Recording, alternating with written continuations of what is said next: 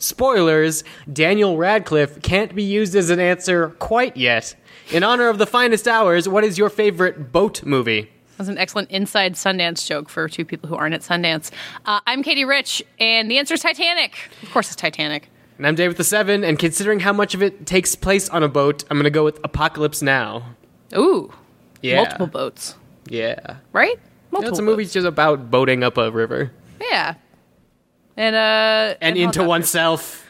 Yeah, it's true. Into the dark heart of man. Gentlemen, you can't fight in here. This is the war room. Fine, I can hear you now, Dimitri. Clear and plain and coming through fine. I'm coming through fine too, eh? Good. Then, as you say, we're both coming through fine. Good. Well, it's good that you're fine and I'm fine.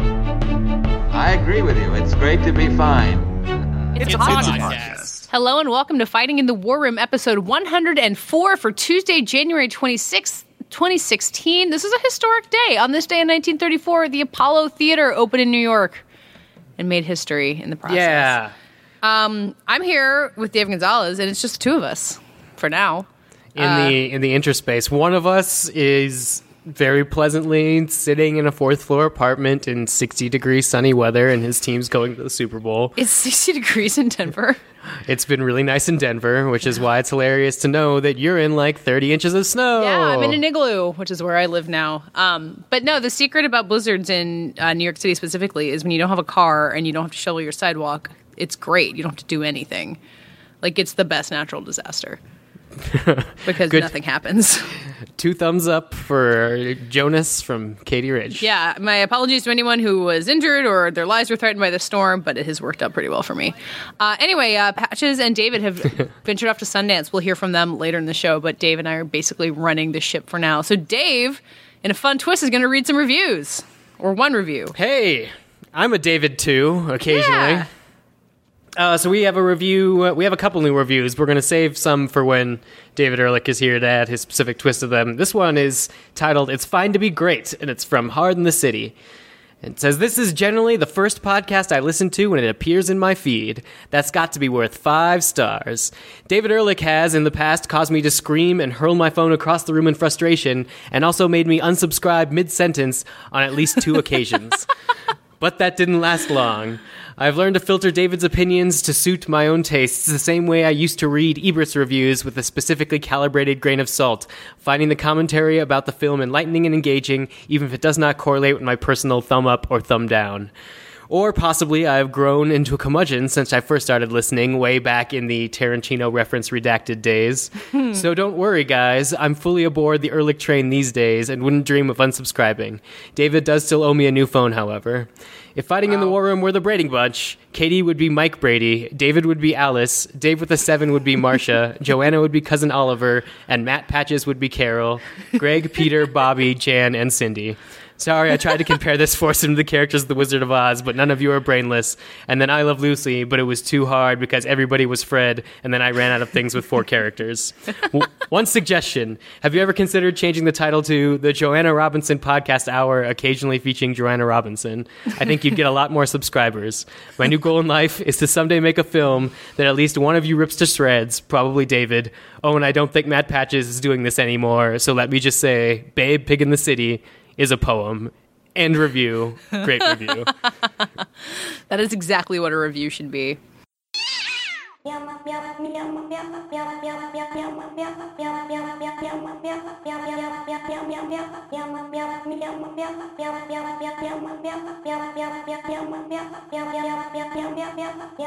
at midnight, I'm dipping off in my Nizikes, a gun on a metal piece, I been Nizike, it's to my wrist side. I'm lurking, serving on pussies who lack a purpose, I got them filled up. Dave, you have either humored me or had genuine curiosity about what the hell's been going on with the Oscars lately, and you know I don't turn down an opportunity to talk about the Oscars, so... Well, this is one of the rare times where I'm actually interested, and what's going on is interesting me because we've run across, like, social and racial politics, which is one of my, like, pet things to read about while I'm doing other things on the internet, so... Yeah. I'm actually happening across it more than I thought, considering I don't usually put a lot of credence, as you say, in award shows. Yeah, well, we've kind of learned how poorly social and racial politics mix with not just Hollywood, but specifically the people who vote in the Academy or feel inclined to speak out about it, because everyone has surely heard about Oscars So White because all the acting nominees were white this year. And then it, unlike last year when everyone kind of complained about it and nothing happened, this year the Academy basically vowed to make drastic changes to fix it. And then on Friday announced that they will make some alterations to the way that they bring new members into the group and to how members vote, so that if you haven't been active in the film industry within the last 10 years, you still get to be an Academy member and you get screeners, but you're not allowed to vote.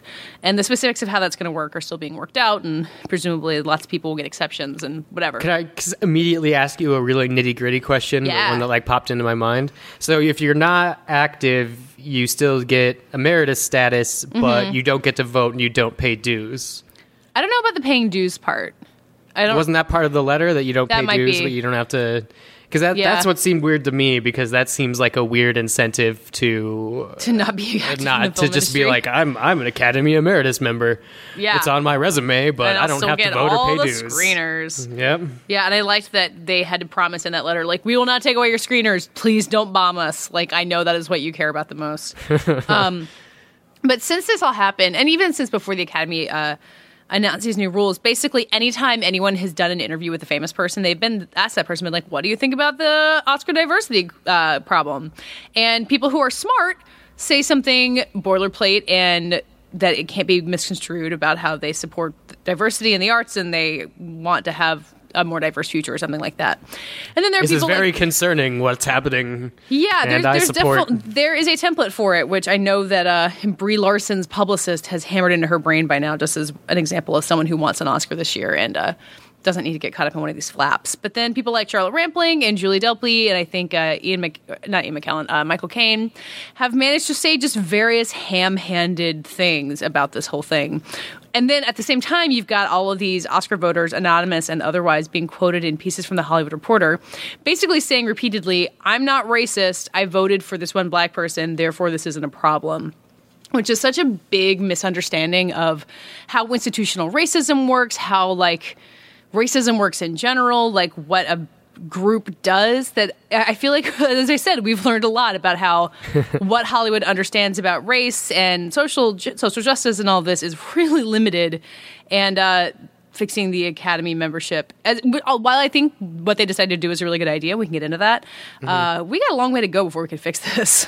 Yeah, I mean, first of all, I don't know how quickly this is going to like recycle your votership membership. It seems like a good step in the right direction, but if the people that are still becoming new Academy members are still the nominees, you're still not nominating black people, so we've got at least another year. But to add new members, it can also be like they're doing global outreach basically and like looking for people to add.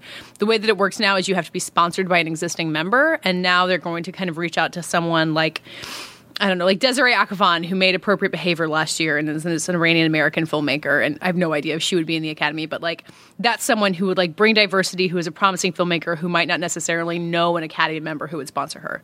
Yeah, I mean, that's a good example of like making access, but you're still depending on the Academy having a wide enough view to pick people out, which Yes. we're just taking their word for that they're going to do their best, but we don't know what the scope of their finishing vision is going to be. They announce their new members every year. So when they induct a new class, we'll see who all they add, and you can like, you know, quantify it. And there have been various studies, which is how you learned that like 96% of the group is white right now or whatever.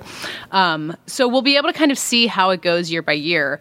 But I think that gradual change is basically the only way you can do it. Like there was talk about expanding the Best Picture field to a solid 10 again, or the acting fields to 6, on the theory that like Straight Outta Compton would have gotten in if there'd been more room, or Michael B. Jordan might have gotten in, which really feels like a Band-Aid. Like there's no guarantee that there wouldn't just be slots that go to more white people. But that gradual expansion of the voting block does seem like the best way to bring more diversity, just because you're bringing more diversity behind the scenes who might be more likely to acknowledge different movies. Yeah, which is good, and it's making a place for somebody. I'm just wondering if it's like, you know, voting for a congressman with like gerrymandering, where it's like the nomination system is broken, so therefore, like, if we're even going to think about fixing the whole system, that's where we have to start. And it's like, how do we come up across these nominees? But then it also feels heavy-handed, because then it's like, well, should we have affirmative action nominees? And it's like, oh, that's also stupid. Yeah, I'm not sure. It just feels weird. It just feels like a mid-ground.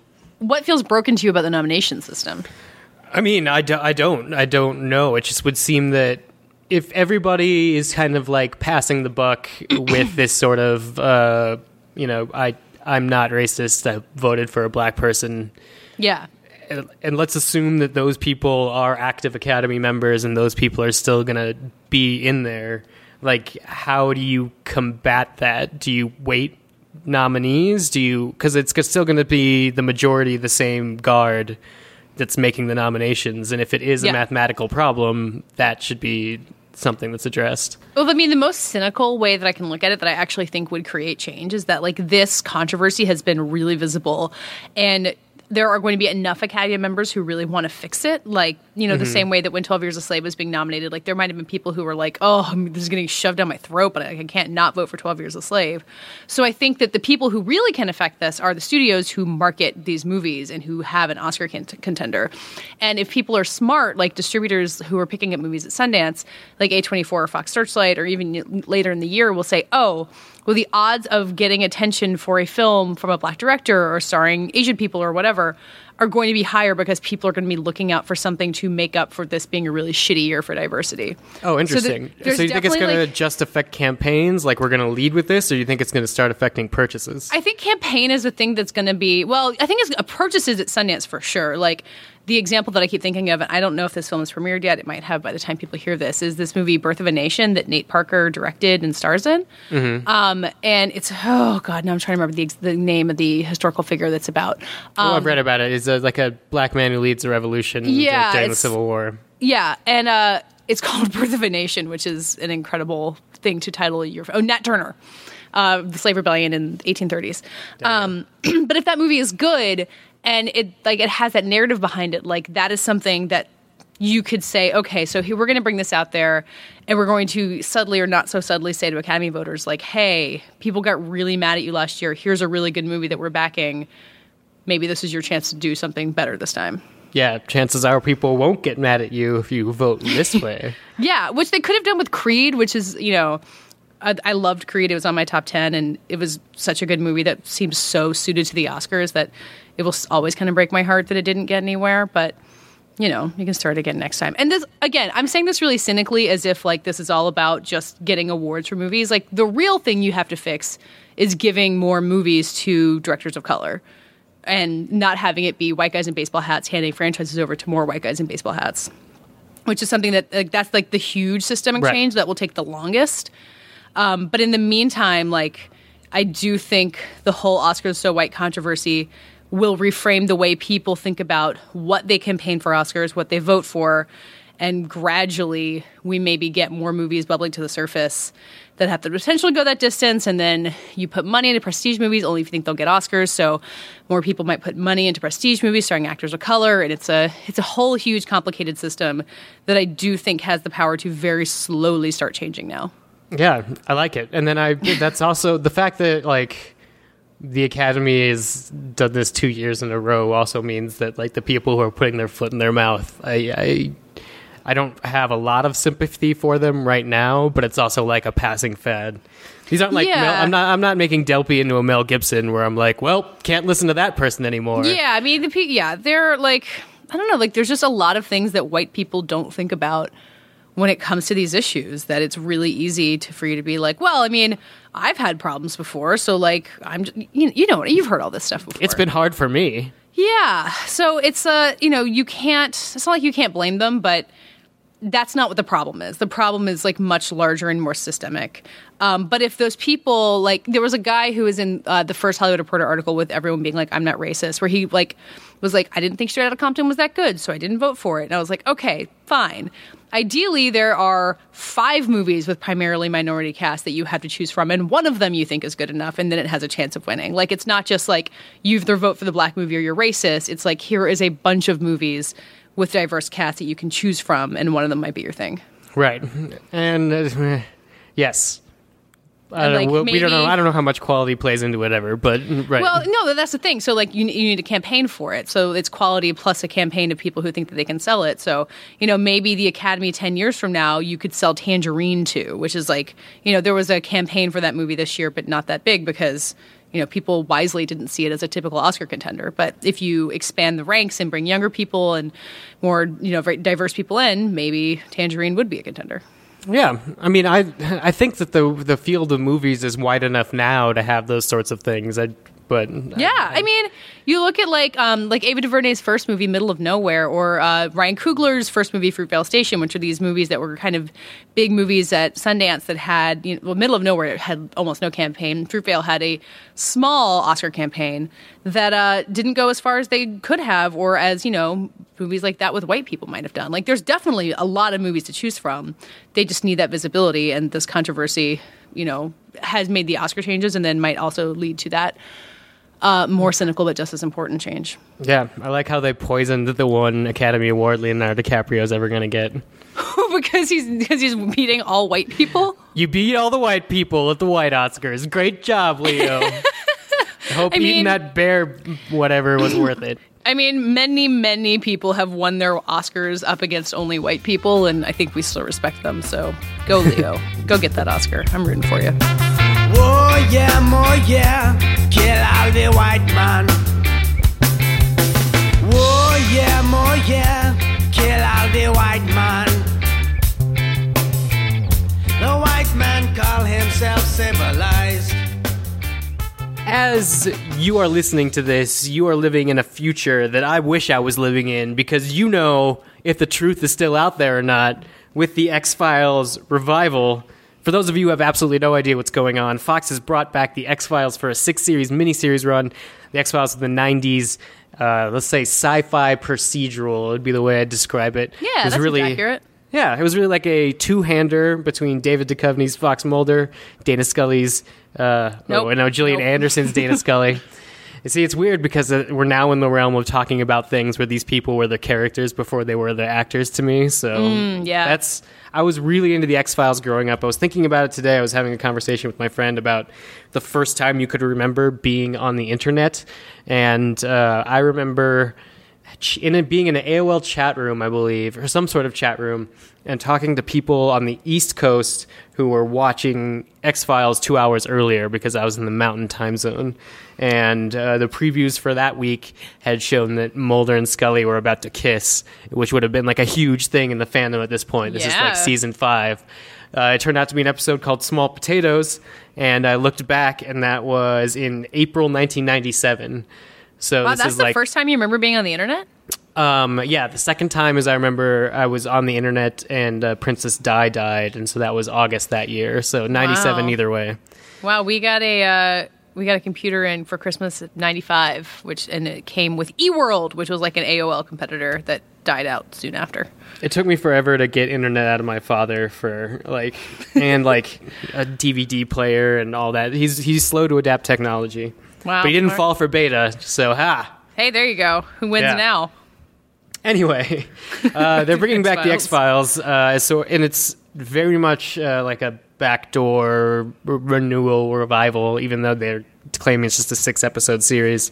They brought back a whole bunch of writers. Oh, is that true? See, I hadn't even caught that. So they're hoping that they're going to bring it back for real after this. Oh, yeah. So they brought back Chris Carter, who created it. He wrote the 1st and 6th episodes, and those are the so-called mythology episodes, which have to do with like a greater conspiracy by the government. And reviews have come in, and apparently the first episode is not very good and is like all the reasons why we didn't like the X-Files for like the last few seasons, and just where they were spinning their wheels with or without David Duchovny's full commitment.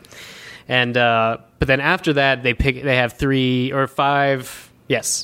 They have 4 Monster of the Week episodes before another mythology episode by Chris Carter. And those are written by people like Darren Morgan, who wrote that episode Small Potatoes, and some other really great X-Files episodes. And the reviews on those are fantastic. Like, X-Files is back. This is what we were missing. And then Chris Carter, at a huge event where he was screening the first 3 episodes with Kumail Nanjiani, who does the X-Files podcast, revealed that this season does end on a cliffhanger. And during the TCAs, he revealed that he already has written a 3rd X-Files movie. Wow. So he's firing on all X-Files cylinders. I gotta say, I don't get why we need an X-Files movie at this point. Like, that seems like the least way that you want that to go. Well, apparently he was psyched about the X-Files and wrote the third movie, and then Fox came and was like, let's do this miniseries. And so he did the miniseries, but according to him, the third movie could still exist basically as it's written. Which is weird because that doesn't make for a lot of character development, or he completely like reverts the characters back to their duo version from like the 90s, because the movies like put them in a relationship and had them on the run from the FBI and whatnot. I just like, given all the ways that people can watch television and how much more likely you are to get an audience on TV, like the idea of more X-Files movies doesn't seem like what anybody wants. Yeah, and I think that recently, even though while the show was going on, the mythology episodes garnered a lot of attention because not a lot of shows were doing that sort of myth arc drawn out over a season. The Monster of the Week or the standalones are definitely well remembered, even the bad ones for even just being fun bad. So I think like that's why I would describe it as like a sci-fi procedural, is because the most fun it had, it was just with the dynamic of going through the paces. And I think that coming back would definitely work, because we've had, you know, like Sleepy Hollow and Fringe, which have both succeeded on the exact same formula as the X-Files. So I think it's there, and I would like to see more Gillian Anderson and David Duchovny, because I really don't like David Duchovny in any other project. Most people besides don't. being Fox Mulder. So you're hoping for full renewal and the X-Files is back on TV on a weekly basis? I mean, that would be nice. I would like to see these 6 episodes, because the reality is I like flick through Netflix this weekend to try to like watch some highlights, and there's so many highlights and so many episodes, and because it's tied to like my past, I don't know if that's reclaimable. And so it might be like Heroes Reborn, where it's like, oh, you like something? We're going to drive this into the ground for you, just to make sure it's dead. Yeah, if they brought back Lost at this point, I really don't think I'd be happy about it. Oh, man. And I loved Lost, and I loved how Lost ended, and I don't really want more of it. They should do the idea, which I think we had at the end of the special, where they do a mini-series event, and then at the end it reveals that it's a Lost tie-in. Maybe that's how 10 Cloverfield Lane ends. Oh my god. Okay, hang on, I take it back. That would be incredible. She looks outside and it's just the smoke monster. Or if they got on, like, if they all got on an oceanic flight at the end of it, and like everyone's there, and or hang on, except one other thing, which is a spin-off about Ben and Hurley running the island. Ooh, or they're on the island? Yeah, when they're like when they're in charge of the island after everybody leaves. Yeah. Yeah. That'd be a good Deus Ex Machina for Dan Trachtenberg. Come on, Dan Trachtenberg. Shoot another ending for your film. We just came up with a good idea. We finished it. Cut and print. Anyway, X-Files. It's on now on Fox. It's gonna settle into Mondays. You've seen, I think, 2 episodes at this point, listeners. It's gonna settle into a Monday time slot on Fox, and I'm sure I'll be talking about it more in the future. Yeah. In a world where no one knows what works on television anymore, why not X-Files? Yeah. Or Full House. Or Full House, oh god. That's coming at the end of the month.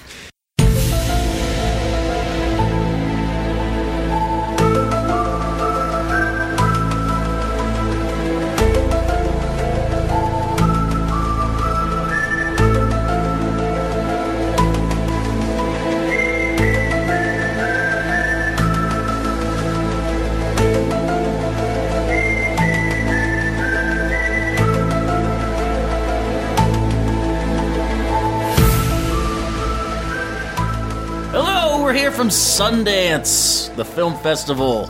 David and I think we probably had an introduction, but we can't know for sure because we didn't hang out with Katie and Dave while they were recording the rest of this episode. Yes, we're here in Park City, Utah, back for another round of Sundance. David, I saw somebody tweet at you asking why everything was so kind of like middling this year at Sundance, that if we were having a lukewarm festival compared to previous years. What is your take there? What's the narrative of this year's Sundance? I can only speak from my narrative. I tend to judge film festivals based on, not on the average quality of a film I see, but on the number of sort of home runs that really knock your hair back and will stick with you. And by that metric, I think the Sundance has been disappointing. Last year, within 24 hours of getting here, I'd already seen World of Tomorrow and The Witch, which were, well, The Witch will be one of my favorite movies of this year, and World of Tomorrow was one of my favorite movies of last year. And I was sort of really galvanized by both those right away. This year, I've seen very few bad movies, which is nice in its own way. But I have not seen very much that has really shaken me, which is unfortunate. Do you think that's... I mean, I guess we don't know why that is. It just the happens, mystery of my it just happens to be. taste. But there are movies that seem to be getting people riled up, even getting the Oscar prognosticators all bonered up for the year. So, boners, huge boners. I just noticed, looking at the trail map that's sitting in front of us for one of these mountains, that there's a black diamond run called Glory Hole. That's interesting. That seems like a Sundance movie in itself. It could be. Wait, so we saw some movies that are getting huge amounts of buzz. What do you think of Manchester on the Sea, the Kenneth Lonergan movie that it's 2.5 hours long. It's very, not a lot happens. It's basically Casey Affleck plays this dad who is grieving for reasons I'll leave unknown, because it's a kind of thrill to unravel this story, and the backstory kind of cross cuts between his past with his brother, taking care of his kids, being a great dad, and then whatever happened, now in the present, he is alone and working in Boston as a fix-it man. And you could say his brother died. I mean, his brother is dead. His brother dies, and he goes to their childhood home of Manchester by the sea to essentially tidy up affairs, and ends up forming a deeper relationship that he previously had with his brother's son, who's played by the kid from Moonrise Kingdom. Not the main kid, but like the evil kid, who was also in Grand Budapest Hotel for a hot second. I was talking to someone who said that kid is on every superhero wish list or YA wish list, but he just never gets the part. The kid is fantastic. He's so good in this movie. Yeah. Wait, I'm going to look up his name. Lucas Hedges. Yes. I think he's, people are kind of raving about Casey Affleck, this brooding performance, this really introspective performance. But this kid, Lucas Hedges, is, I thought, the real phenomenal part of this. Watching his dad die, but not being his life was already turbulent, and now you have new personalities coming in there. Him trying to balance the life that he enjoys, dating lots of girls and being in a band and having a silly teenage life. I think were you a big Margaret fan? Yeah. I wasn't Team Margaret? Team Margaret, but I have a lot of respect for that movie. That movie has huge ideas and is very rambly and jagged in its editing, and I see a lot in common between that and Manchester by the Sea. There's some weird editing and filmmaking choices in this movie, down to what you're not supposed to do, have a wide shot and then cut in on that exact same angle. I saw that exactly really once. But disorienting. Once? Yeah. No, it happens many times. I wouldn't be surprised if there were more tweaks to be made to this movie. It's not quite 2.5 hours, and if anything, I wouldn't mind if it were. It's 135 minutes, but it's exceptional stuff. I think it's one of the things it does so well is show exactly what Matt was saying about how life does and does not go on, about sort of how grief in a lot of senses can be unbeatable, but there's so much levity and life to this movie. It's very, very funny. I think that it really sort of simmers the entire time. It doesn't. A lot of people were sort of beside themselves afterwards, but I think that as per Lonergan's nature, it doesn't go for those big swing for the fences moments. Right. It's very low key. Once upon a time, this probably would have been a television show, and we're now at the point where the movie or the TV shows are so high concept that the only place you could tell this story is kind of a big, roomy, crackling feature. Yeah, and it's nice to. I think there's something very focused and precise about seeing this story told as a feature film rather than as a miniseries or something like that. And 135 minutes, or maybe if there's a slightly longer version, whatever the case might be, I think just having. Just sitting there and going through this whole...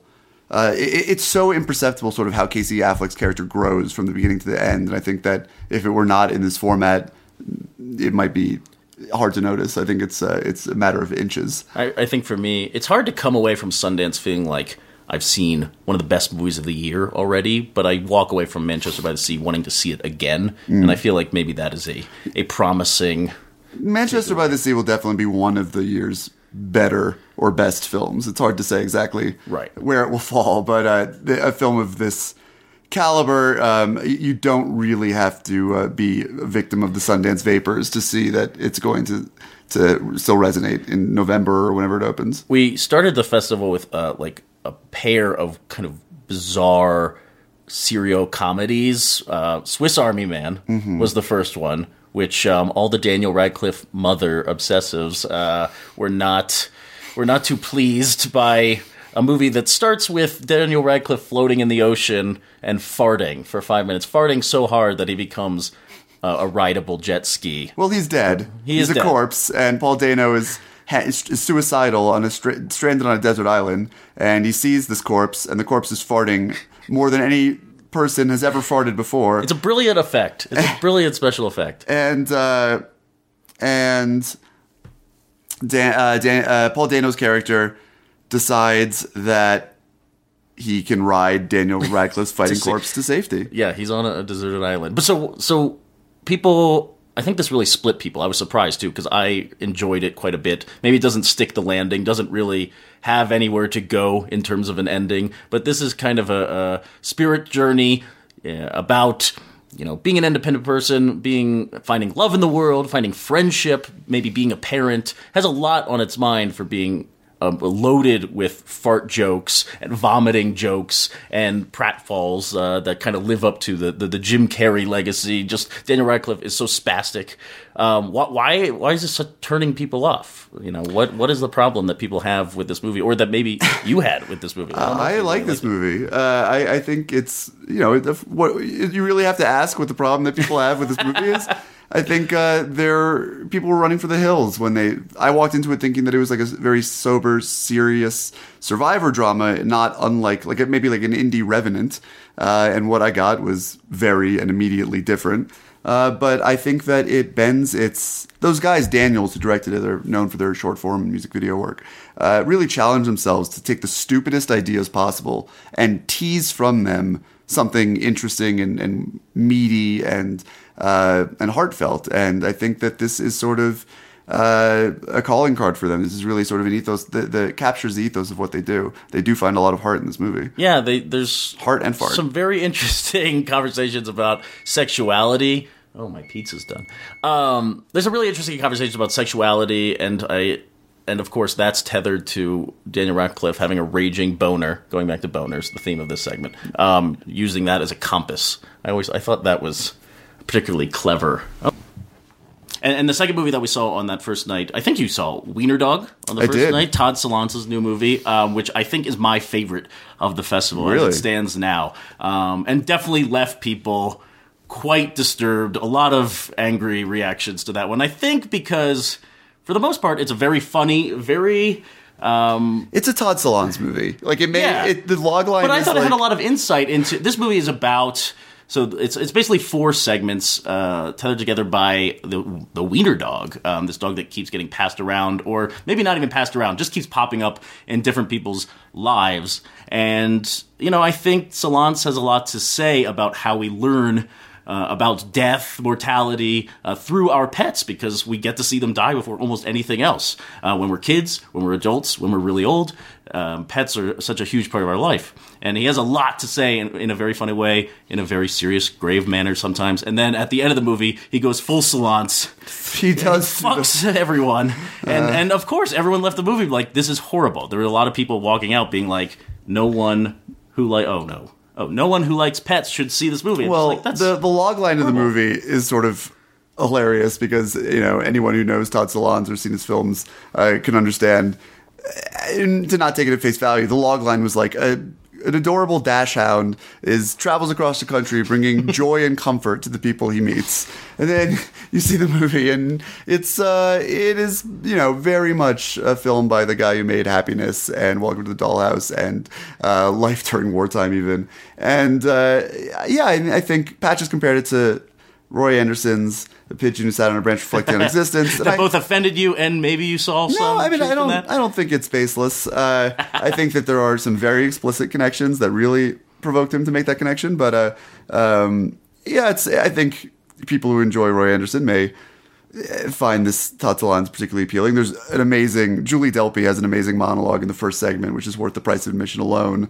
There's a Danny DeVito bit, which is thinly veiled autobiographical for salons, which is interesting. Although, trigger warning, there's like a 2-minute dolly shot just on poop. But yeah. So. There's an intermission in this movie. The movie's only 90 minutes long, but there's an intermission in which you are not intended to leave. That is maybe the highlight of the film. I want a Wiener Dog Roadshow edition, 70mm, complete with intermission. It's definitely Todd Solondz' best film in a while. What are you walking away from the festival feeling like this is top tier stuff, or give it maybe a second chance? You want to see it again? You want to talk about it? Yeah, well, in Manchester by the Sea for sure. Also, the James Schamus film Indignation, which he adapted from Philip Roth's story. James Schamus used to run Focus Features. He wrote a lot of Ang Lee screenplays and produced those films, and he, even though he is no longer with Focus Features and Focus Features is now doing something else entirely, he is still making Focus Features. Indignation, set in the 50s, Logan Lerman stars as a kid who dodges the Korean War by going to college. She's the only Jew one of the only Jews really in his college in Ohio. He meets a girl with a crazy past played by Sarah Gadon, who you might know from some of David Cronenberg's recent movies, who's awesome. And the movie, it's an epic of Jewish guilt. I think of it as like the Jewish atonement. Tonally, that is pretty spot on as to what it is. And I enjoyed that immensely. And Lionsgate bought that, and that'll be out later this year. Also, Robert Greene's documentary is a less applicable term than it has been to even his previous films, but Kate Plays Christine, which is one of 2 films at this festival. Robert Greene directed Actress. Right, You've seen that on Netflix or something. This is one of 2 films at this festival about a esoteric incident in the history of American media when a woman named Christine Chubbuck it was a news anchor in Sarasota, Florida in 1974, shot herself in the head live on air one morning and died a few hours later, and is sort of been almost an urban legend, although it happened. It's her story has always never really connected with the mainstream, never really been something that everyone knows, but it's always sort of American lore. And now that's one of 2 films that's about it here. The other is by Antonio Campos, who made Simon Killer. It's called Christine. It stars Rebecca Hall. That's a very straightforward drama that sort of just goes through the last few months of her life, whereas Kate Plays Christine stars Christine Scheele as herself, under the auspices of sort of making a movie about Christine Chubbuck, and so it's sort of like the making of this movie that will never actually get made. Right, the research of what it goes into to play such a character. Right, and they're not actually there's no like project that they're aiming towards, which is interesting. Although there are scenes of the movie. Right, but they never pretend like it's like for some other film. It's just like this is just the journey that they're on. And I thought that that film was tremendous. I thought Kate Plays Christine was such... it's really inadvertently a harsh fuck you to Christine, because it's so much about the ethics of making this movie. Sundance programming both of these movies clearly to be considered in the context of one another. Even when I saw Kate Plays Christine, the intro was, we do have another movie here, and we hope that it's challenging these like perceptions of the movies that you're watching. But if you're the filmmakers, you must be a little frustrated by the whole thing, because Kate Plays Christine totally dismantles the idea of the narrative-driven Christine, and kind of, for me, paints it as exploitation. Yeah. Well, I walked out, I saw Christine, the narrative version, first. I didn't see the kind of postmodern version. And so I could only go off that, the experience of watching that film, and I just found it very exploitive. If your entire movie is driving towards this one act of violence, then that's what you're like waiting to see, right? Like, what else?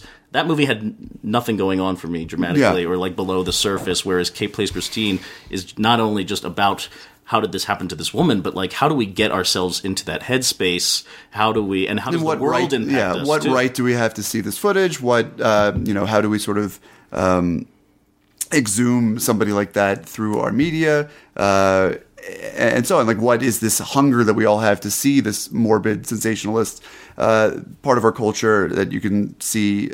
Well, I'll use that. I'll double back to that in a second as a way to segue to another movie that I really liked here. But I think Christine becomes this sort of more traditional drama about a woman trying to have it all, but its head is in so many different places that it doesn't really focus on that until the final beat. It's frustratingly elliptical in a way that the more sort of abstract by definition Kate Plays Christine is not.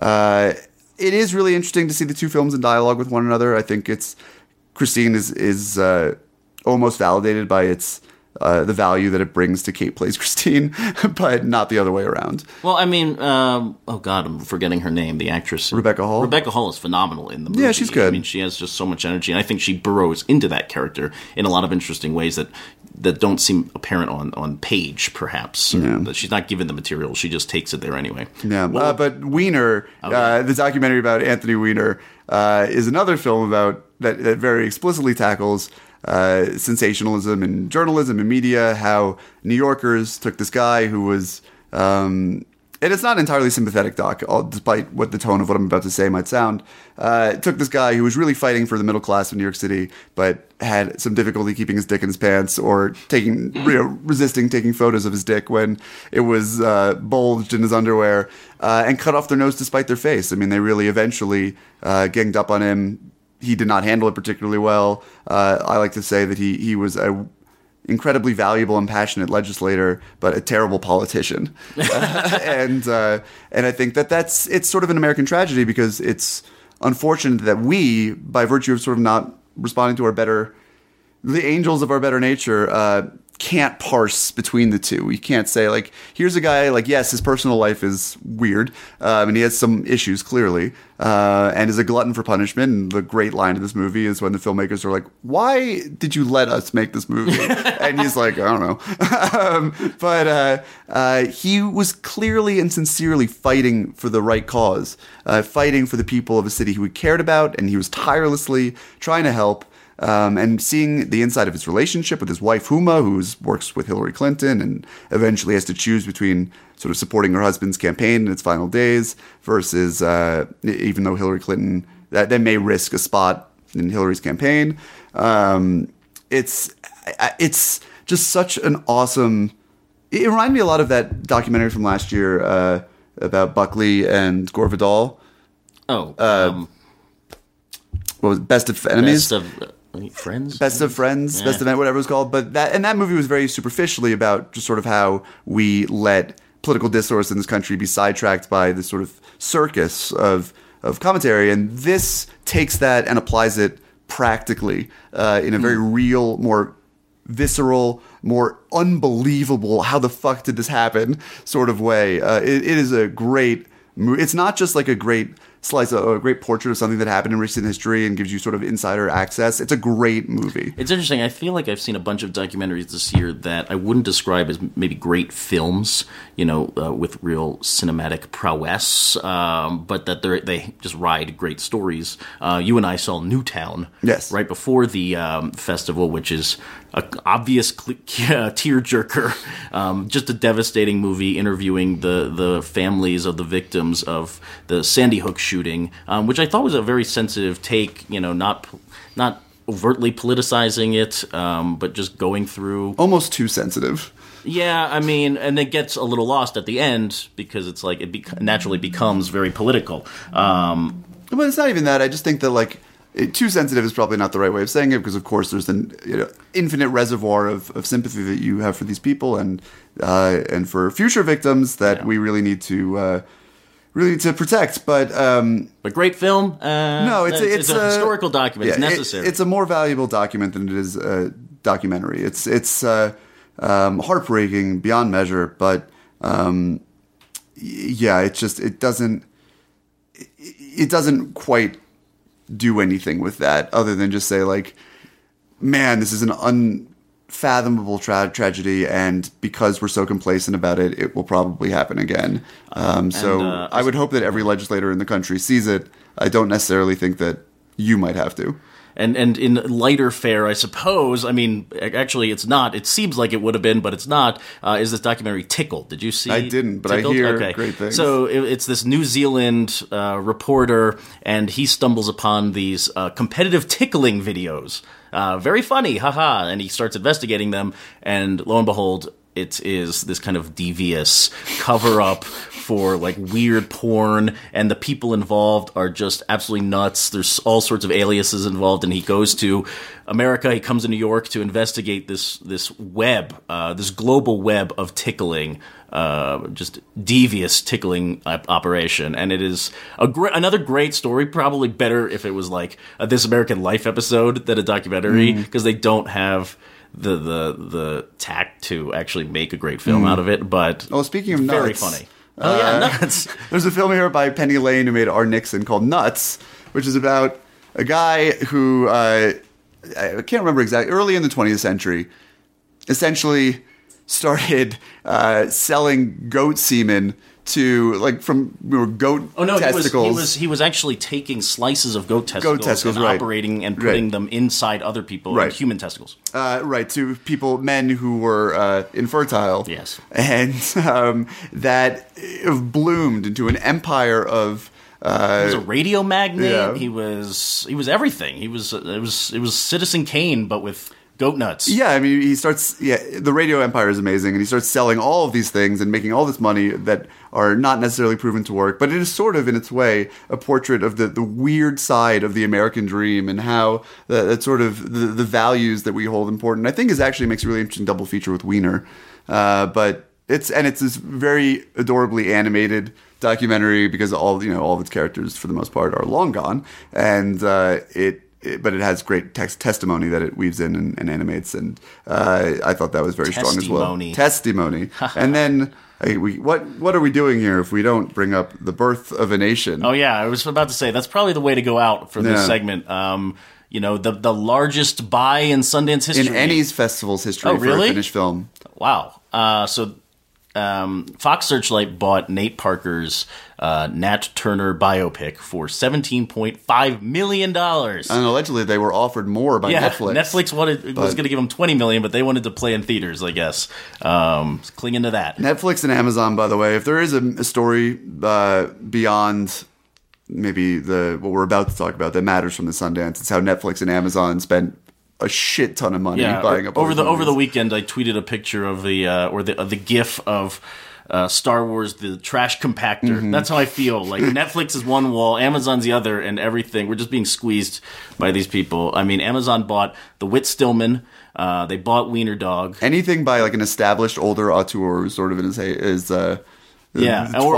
But Netflix is just out for. They bought the Paul Rudd comedy, which couldn't be more straight down the middle. They also bought Under the Shadow, which is this Iranian horror film that I think you and I are both waiting to see. No, I saw. Oh, you did see okay. it. Many people are calling it the Iranian Babadook. Those comparisons are merited, but only in terms of subject and approach, not quality. Well, it's going to be on Netflix, so everyone can judge soon. So yeah, lots of buying from the streaming services. But Fox Searchlight came away with this big. I mean, it had an amazing reception too. I think Nate Parker, there's this whole narrative that he gave up acting to pursue making this movie and get all the financing. I guess giving up acting is like having 5 roles and beyond the what's it called? The rom-com, or not the romantic dramedy, Beyond the Lights. Yeah. That was the last thing he did, and he gave up acting, which 2-year break doesn't seem that long. That's how long it takes to make a movie. And there was a standing ovation for him before the movie. Right. People love this guy, or they just love the story of him. He had, in fighting fairness, to make this movie. So many of his partners, collaborators, were there in the audience, so they were really they were leading the charge. But yes, excitement was high at this premiere, and then. I mean, it destroyed. People fell in love with this movie really hard. Masterpiece thrown around by a few of our colleagues. And also, I mean, this was definitely in the air, hard to ignore, after everything the Academy has been going through with their diversification. I saw many people tweeting in tandem with positive reactions to Birth of a Nation, just saying, this is what we need to diversify the Oscars. This is going to go all the way because... and people can't can't ignore it. There's Don't no ignore this denying, movie. not to go into Jeff Wells territory, there is no denying that you sort of take your life in your hands as a white person saying negative things about this movie in a public space. And you know what? That's fine. As someone who didn't like the movie, because it seems like even if this movie went on to win Best Picture and all those awards, and I still didn't think it was a good movie, it seems a very small price to pay for the institutional injustices that it's fighting against. Right. Like that's totally fine by me. I can't lie to. It's not my job. My job is to be honest about the films that I see. I thought that this was one of the worst films at the festival in terms of its execution. I think in terms of its purpose and its sincerity, its passion, its value, I think it's important. I think, it's beat for beat Braveheart, the Black Braveheart. It's and that's not me saying that. That is Nate Parker saying that months ago in an interview that he was making the Black Braveheart. And I think it's wonderful that there is a Black Braveheart. From the way that they're staging action, from the script unmissable. where he gives speech after speech, and then even the score. Like, I was amazed that this movie felt so glossy and felt so Hollywood, despite the whole narrative being like, I'm getting away from Hollywood to make this movie. Yeah. The score is just it feels out like of control. Braveheart. It feels like an Ed Zwick movie. Yeah. It's Braveheart, but it's 90 minutes long. And there's a... Braveheart, say what you will about it, there's a reason that film is 3 hours long. It needs that time to breathe. There are almost no scenes in this film. The pace at which it's told, not only the way that it handles time, but the way that all the relationships that could potentially be set up in this movie to have meaning sort of deteriorate into the background is... I could not be emotionally engaged in anything that was happening in any of the relationships between Nat Turner and the woman who becomes his wife. And I think it's totally valid that he and she seldom, almost never got to see each other by virtue of being slaves. And I think it's hard to tell because the temporal aspect of this, there's so much montage in it. It's just so unclear. It's so clear they're working on a budget, but they make $10 million look like about $2. The movie looks hideous. It looks... It just looks like a bad History Channel film. I mean, it has this very cheap, glossy digital cinematography. I thought a lot of the performances are terribly overblown. Not Nate Parker. I think he is solid. Well, I was about to say, like, I end up kind of liking the movie. I mean, I'm not losing my mind over it. I'm not saying all the way to the Oscars or something like that, but I do think Nate Parker is really good in the movie, better than the movie he served himself with, which doesn't get into Nat Turner as a character almost at all. Like, I really don't get that guy, but the ferocity of the momentum to get to the rebellion that he stages that we know him for. It's all lost. I really don't understand the thought process into how this story was told, and I would like to know more about some of those choices. But here's a guy who was sort of selected as a child by one of the white masters at the plantation to be educated to a degree, to learn how to read. He becomes a preacher. He ends up... There's one line in the movie where he says that, like, for every sentence in the Bible justifying our enslavement, there's one that argues for our freedom and that we should take it. That's a fascinating concept, though. Right. It's a fascinating concept that goes entirely unexplored in the film. He's a guy who quotes the Bible and becomes extremely violent. It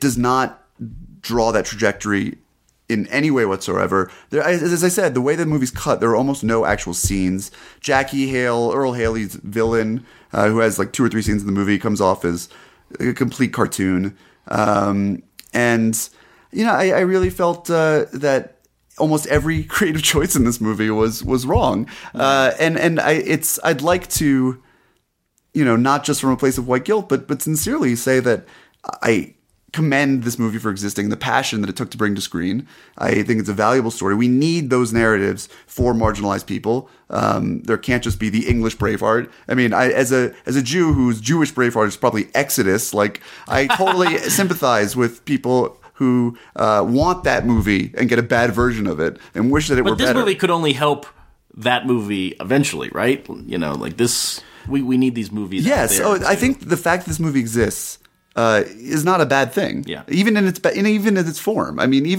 though it exists in this, the fact that it sold for $17.5 million, it doesn't matter that I didn't like it. Like, who cares? I don't care. I think maybe expectations to the film's quality have been exaggerated, and people might be disappointed back on Sea Level. But if this movie makes money, if this movie gets nominated for Oscars, if it encourages these stories to be told, and so that people don't think twice about telling the black version of something, then that's fantastic. I do wish that he had hired somebody else to direct it. Well, that's not happening. No. But maybe it's not too late to write a different score. Yeah, that seems fixable. Although I think the score is by Henry Jackman, who does big action movies, so I don't know if you let him go. Oh well, Birth of a Nation, it'll come out, everyone will see it, hopefully for Fox Searchlight, who paid a lot of money for it. But I guess that's pretty much it. David, you're going to be here a while longer at Sundance. I'm going home. But we saw many more movies, and I'm sure we'll talk about them as they come out over the course of the year. But if you have any questions for us, we're here for you. Twitter, we're happy to answer Sundance questions. So back to the end of the show. That does it for this week's Fighting in the War Room. We will not have a review segment at the end of this week because half of us are still at Sundance, and they would just all be talking about movies that you won't be able to see for months, or me. So let's just leave it alone for now. But we'll be back next week, all of us back together at one time, hopefully. In the meantime, Dave, who are you? Oh, I'm Dave Gonzalez. I spell my first name DA7E, which is also my Twitter handle. You could read my writings at geek.com and latino-review.com, and hear my various podcasts at fightinginthewarroom.com, which is also the website for this here podcast, where you could comment on episodes. Those comments will be cross-posted to facebook.com/fightinginthewarroom, where you could also write on our wall and get in arguments that Patches will immediately respond to if you call him out to, apparently. So check us out on all these social places for more fighting in the War Room. Matt Patches and David Ehrlich, you know where to find them. We'll let them handle it themselves. But I'm Katie Rich. You can find me at VanityFair.com and on Twitter at Katie Rich, KateyRich. Twitter's also where we are all talking and fighting with each other and talking about this week's lightning round question, which you can answer. We won't have an episode to read it on, but you can answer it and talk to us about it. What was it, Dave? In honor of the finest hours, what is your favorite boat movie? Boat movie! Thanks for listening, and we'll be back talking to you next week. Can't wait to see Swiss Army Man. Kill all the white men! Kill all the white men!